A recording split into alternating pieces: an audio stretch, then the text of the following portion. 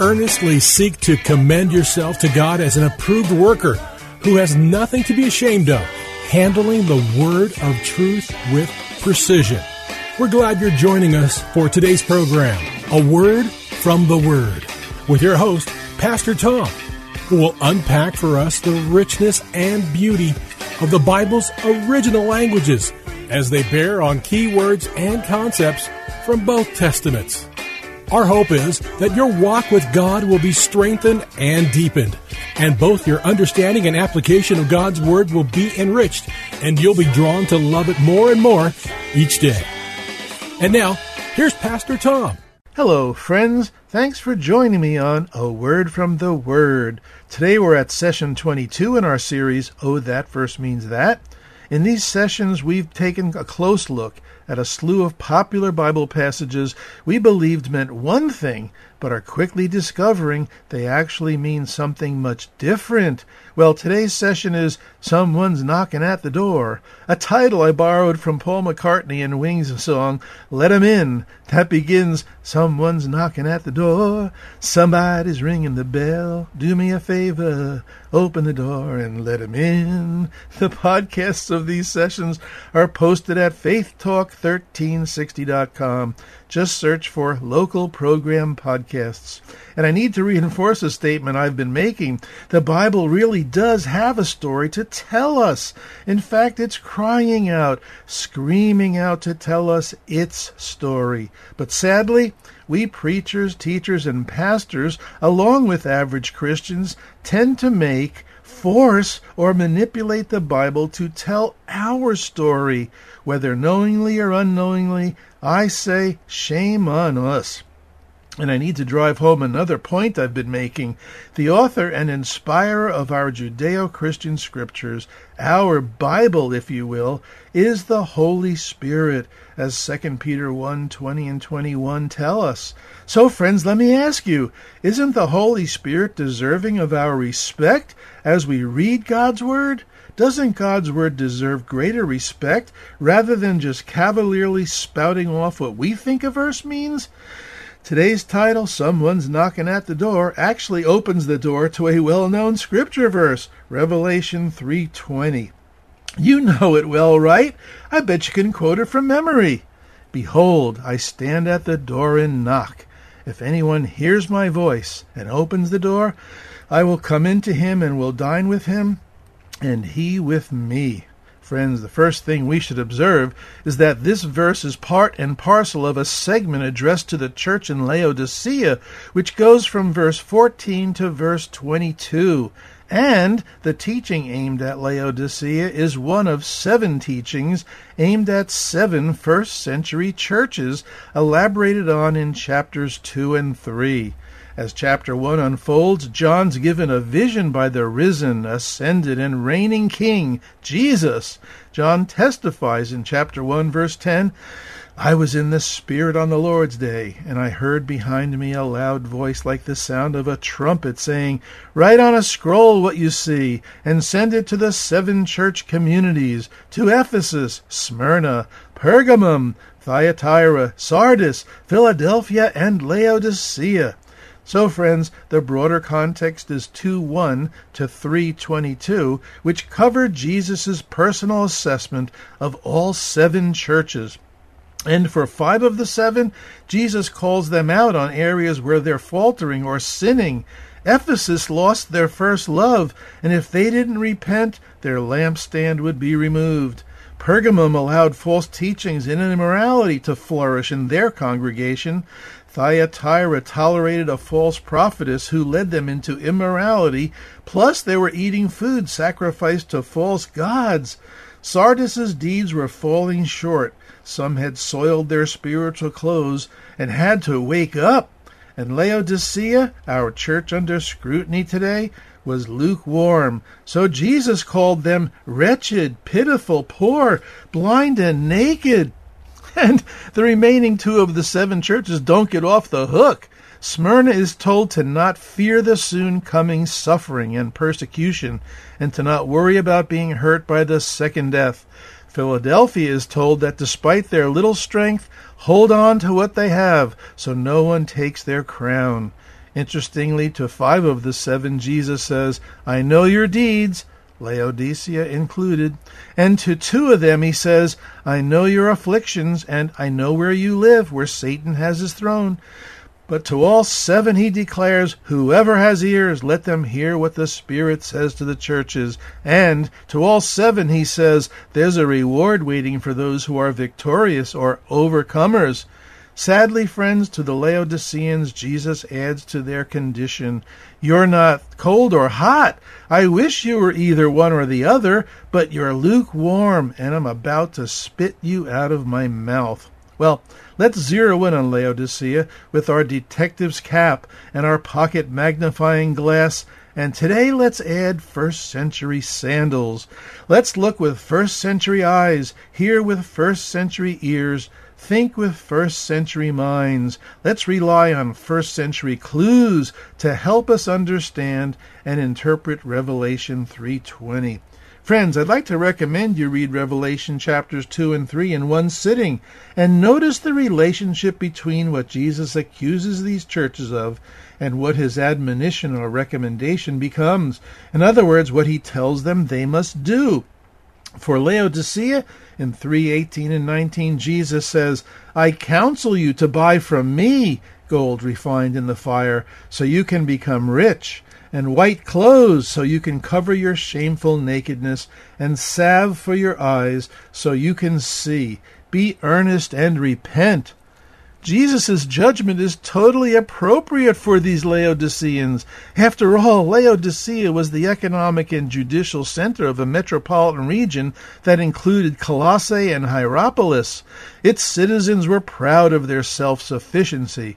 In AD 60, a severe earthquake hit, yet they refused aid from Rome and rebuilt their city themselves, making it beautiful. They were wealthy and proud of their status and accomplishments. Hierapolis was known for its hot springs and their healing qualities. Colossae was famous for its cold, refreshing springs. But Laodicea got the worst of both worlds. As the water was channeled to them, it became smelly and lukewarm, tasting terrible.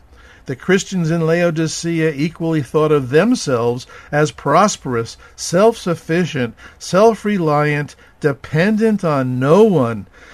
Laodicea was also a proud exporter of black wool cloth and garments, prized materials, and one source of their wealth, another being their famous eye clinic and their well-known eye ointment.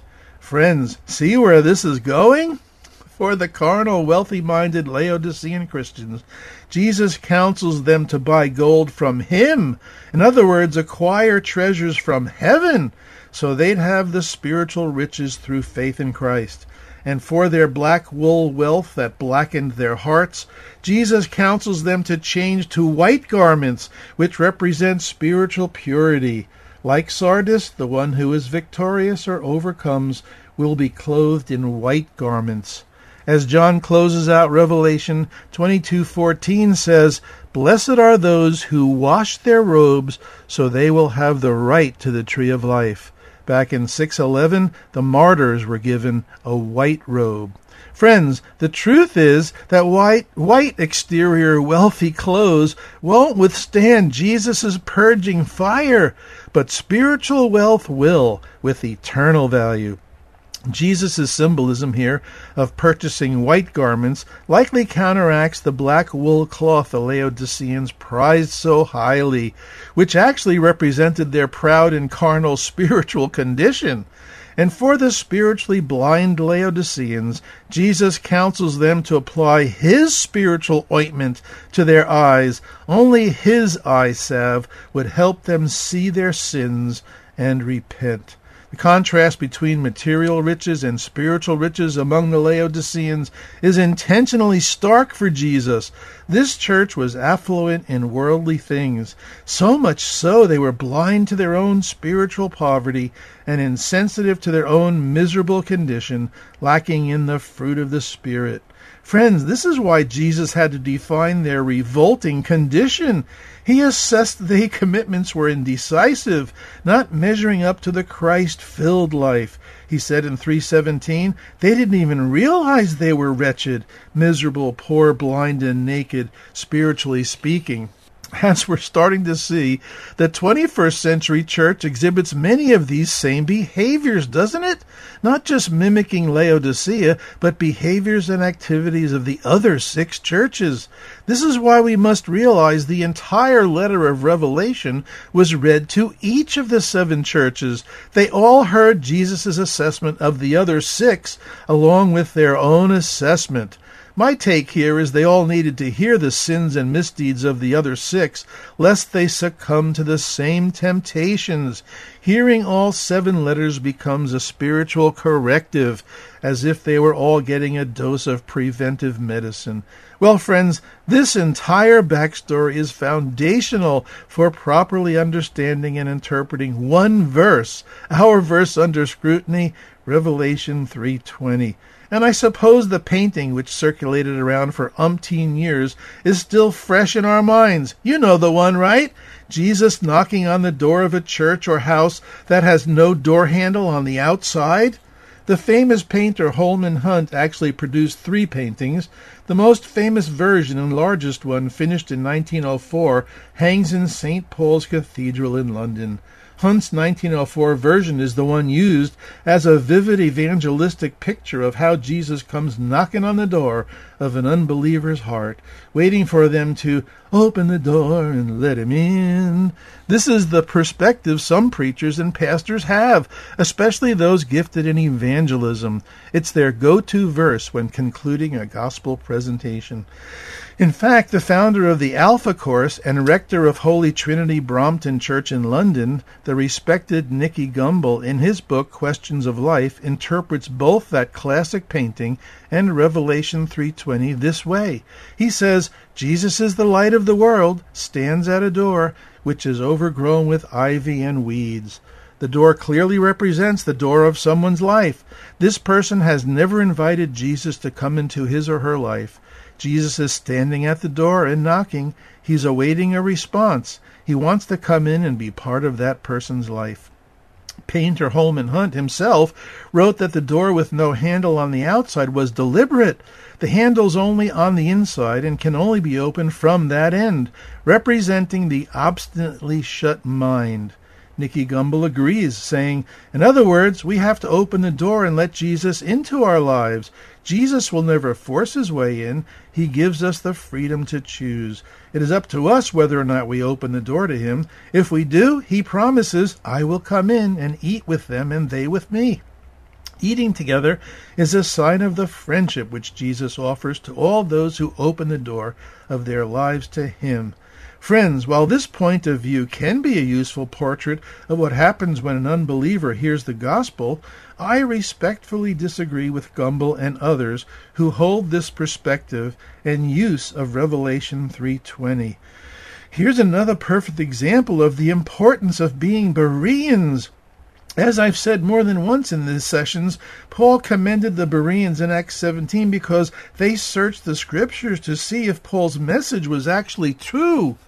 And let me briefly highlight what it means to search the scriptures in the first century world, one with no photocopiers, no public copies of the scriptures, no phones, tablets, or computers.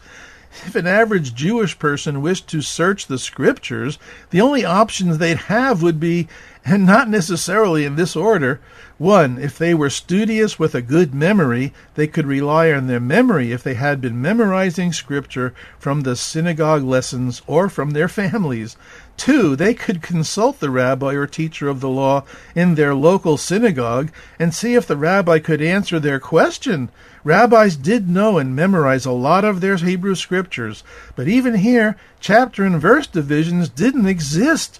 So even the rabbi would have to search through the scrolls, find the book that has the relevant answer, and locate the texts to verify what Jesus' apostles were saying. And 3, if they were converted at Pentecost, they'd have the rare privilege of sitting at the apostles' feet to be instructed.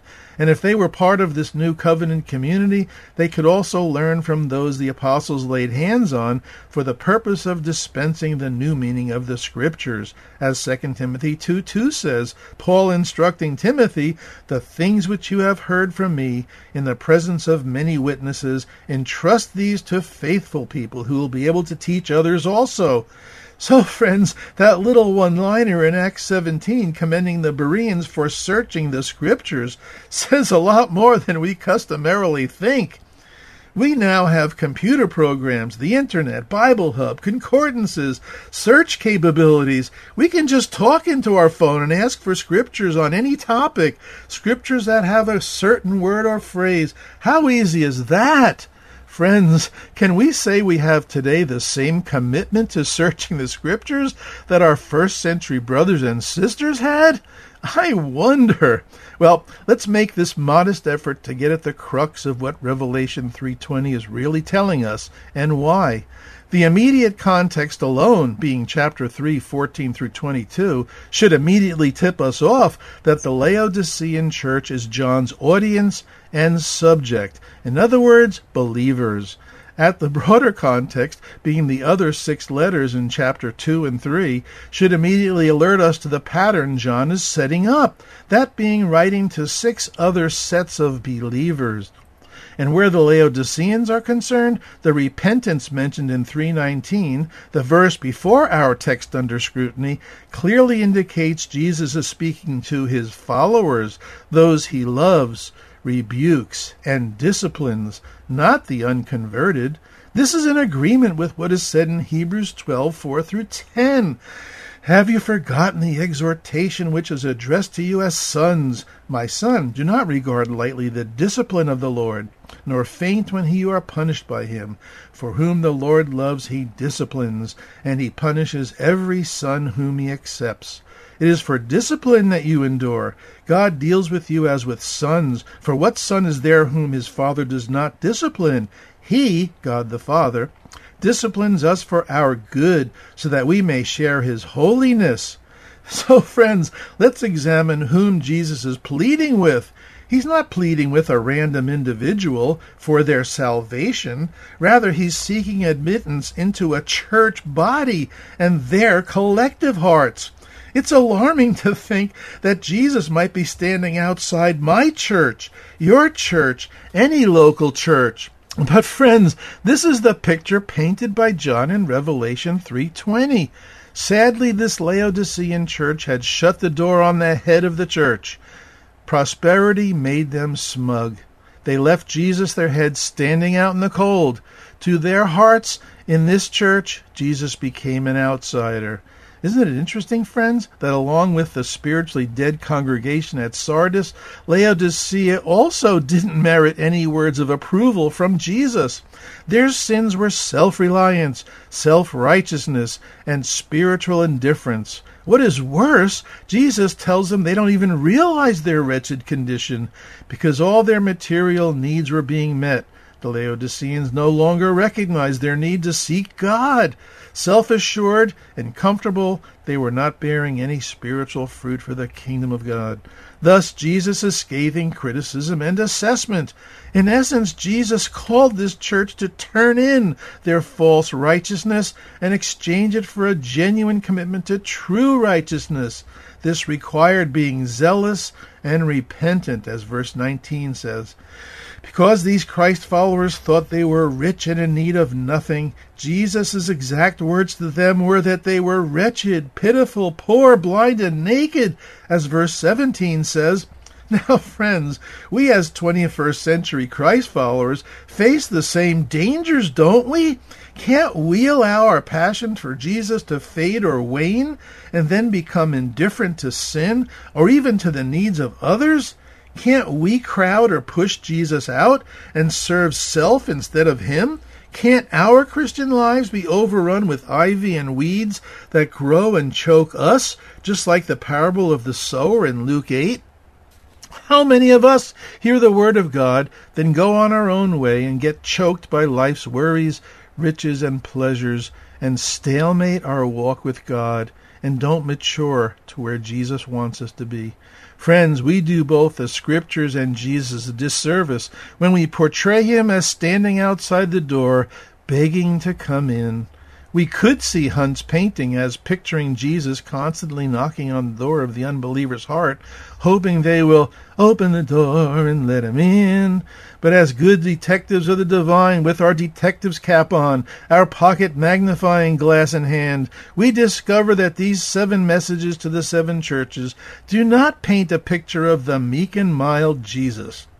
Our investigation forces us to conclude Jesus stands in glory and power as king seated on and ruling from his throne.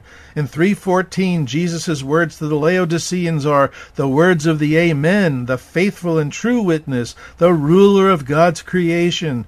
In 2:1, the letter to Ephesus, Jesus' words are the words of him who holds the 7 stars in his right hand and walks among the 7 golden lampstands. In 2:8, the letter to Smyrna, Jesus' words are the words of him who is the first and the last, who died and came to life again. In 2:12, the letter to Pergamum, Jesus' words are the words of him who has the sharp, double-edged sword. In 2:18, the letter to Thyatira, Jesus' words are the words of the Son of God, whose eyes are blazing fire and whose feet are like burnished bronze. In 3:1, the letter to Sardis, Jesus' words are the words of him who has the 7 spirits of God and the 7 stars. In 3:7, the letter to Philadelphia, Jesus' words are the words of him who is holy, true, and who has the key of David, who opens and no one shuts, and who shuts and no one opens. You get the picture, don't you, friends? This isn't gentle Jesus, meek and mild, standing unassumingly outside the entrance door. This is a portrait of Jesus in awe and majesty. Jesus appropriately calls the Laodiceans poor in spirit because they thought they were upper class in spirit. Jesus' assessment of the Laodiceans also tells them they're not as rich as they think they are. In fact, their material riches make them not rich toward God.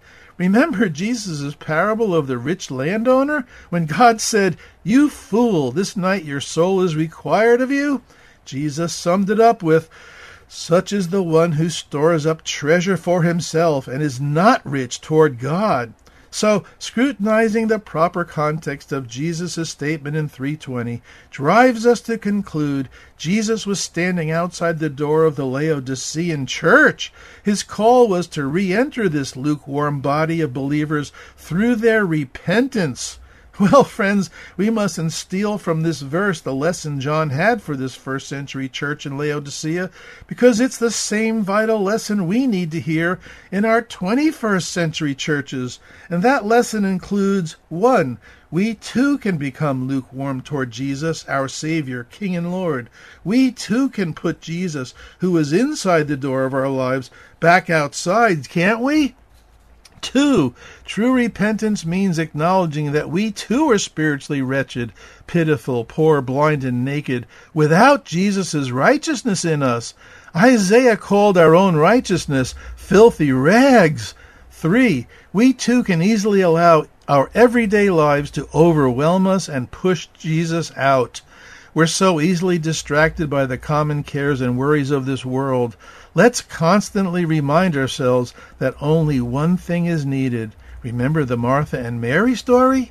And 4, let's ask Jesus to not let our hearts grow cold, but by his Holy Spirit continue igniting the fire within us as we keep our hearts open to him.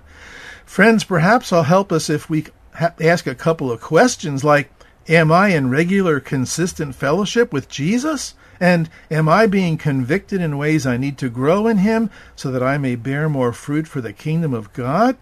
If we're honest and say, no, I'm not, then Jesus is still knocking at the door of your heart because he desires the fullest possible relationship with you. Amen. Amen. Well, friends, I can see we're nearing the end of today's program, which will close with an email where you may write me. One listener wrote in regarding Session 20, Set Free from What, with this: "Thanks for sharing. A great message as always. Yes, we need to free ourselves from man-made rules and regulations which only serve to distance ourselves from our brothers and sisters." Well, thanks for your insightful feedback. And remember, friends, the podcasts of all these sessions are posted at faithtalk1360.com. That's faithtalk1360.com. Just search the menu for local program podcasts. And please keep in mind, friends, that A Word from the Word is a listener-supported program, and we have not been immune from the challenging financial and economic times we're living in right now. So please consider financially helping to keep A Word from the Word on the air with your kind support. Just email me for the details. Well, thanks for listening today, friends, and remember, Jesus loves you. I'm Pastor Tom with A Word from the Word. Friends, if you would like to let Pastor Tom know what this program has meant to you, email him at awordfromtheword@minister.com. That's awordfromtheword@minister.com.